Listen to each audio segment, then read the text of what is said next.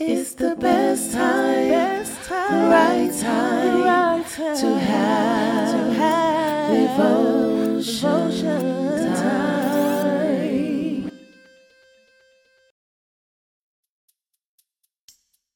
Hi, this is Tara Goddard, and welcome to 10 Minute Pop-In Devotion. Today we're going to cover part 2 of A Great Light in the Darkness, based on Luke 2:21-38. Similarly, all who accept Jesus as their Savior will have their names written in the book of life that God has in heaven and will live for eternity with Him. Joseph and Mary, as good Jews and believers in God, took the baby Jesus to the priests in the temple as required by law. Therefore, even though Jesus was the Son of God since his birth, he obeyed his heavenly Father in order to give an example to us all. The priest that took Jesus in his arms saw nothing different between that baby and the many he had presented before God throughout that day. That priest could not have imagined that he held in his arms the Savior of the world.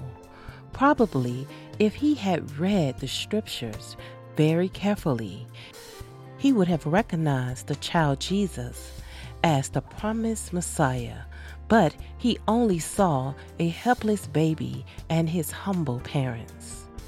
However, there were people who recognized Jesus. At that same time in the temple, 2 true followers of God were present. Simeon and the prophetess Anna. Both were already old in age, but they were still confident in the promise of the coming of the Messiah. They enjoyed watching the babies arriving each day at the temple to be presented before God. Simeon had received the promise of God that he would not die until he had seen the Savior.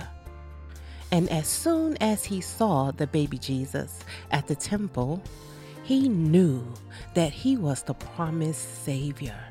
He took him in his arms and said, "Sovereign Lord, as you have promised, you may now dismiss your servant in peace.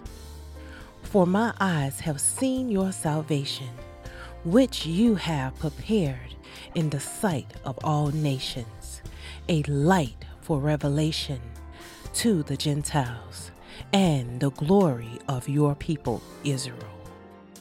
Shortly afterwards, when Anna, who was the prophetess, saw the baby Jesus, she began to give thanks to God and to speak of the baby Jesus to all whom she came across. Why did God choose some shepherds and a couple of elderly people such as Simeon and Anna, and not the priests and rulers? God chose humble people such as the shepherds and Simeon and Anna to be witnesses to the arrival in our world of the King of the universe, because God does not look upon the riches and appearances of people, but at the heart. Mary, when recalling the words of Simeon and looking at Jesus, could not stop thinking that her son was very special. He was the promised Savior, and since she studied the scriptures every day, she recalled the words of the prophet Isaiah. The people walking in darkness have seen a great light. On those living in the land of deep darkness, and light has dawned. For to us a child is born, to us a son is given, and the government will be on his shoulders. Jesus wants your life to shine with his light. Do you want to shine at home, at school, at church, and wherever you are? Each day, learn from Jesus, the only superhero, and you will shine as as he shone here on earth. What I'm learning from this story is that we have to study the scriptures. God wants a humble heart. He ain't looking at what you look like, how much money you got, and your appearances. He ain't looking at that. He wants someone that's going to be humble, that's going to be steadfast, unmovable, abounding unto him. And studying the scripture prepare us for his coming again. Studying the scripture help us throughout our life. It's our guidance. When you're feeling stressed, when you're feeling worried, and you're feeling all of these things, God have something in the Bible in there for you. For those moments when you're feeling down, we have to stay steadfast.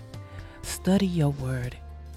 In 2 Timothy 2, verse 15 says, "Study to show thyself approved unto God, a workman that needeth not to be ashamed, rightly dividing the word of truth." That's all we have to do. Study the word of God to show thyself approved. And we won't miss anything. We will not be blindsided about things that's going on in the world.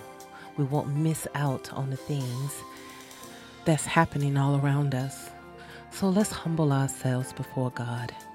Let him be able to use us and take away your pride and allow God to use you in a way no one else can. So let's keep him first in everything that we do. Let's pray. Lord, thank you for this day. Lord, thank you, Lord, for waking us up in our right mind. Lord, humble us to be ready to receive what you have for us, the plan that you have for our lives. Help us to be mindful to study and pray and show thyself approved to you. Lord, we love you and we thank you for your mercy and for your grace. Amen.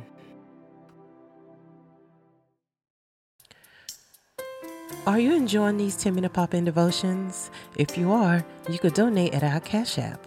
We have a UK one, which is pound Tara Songbird, or our USA one in the US, which is $ Real and Raw Podcast.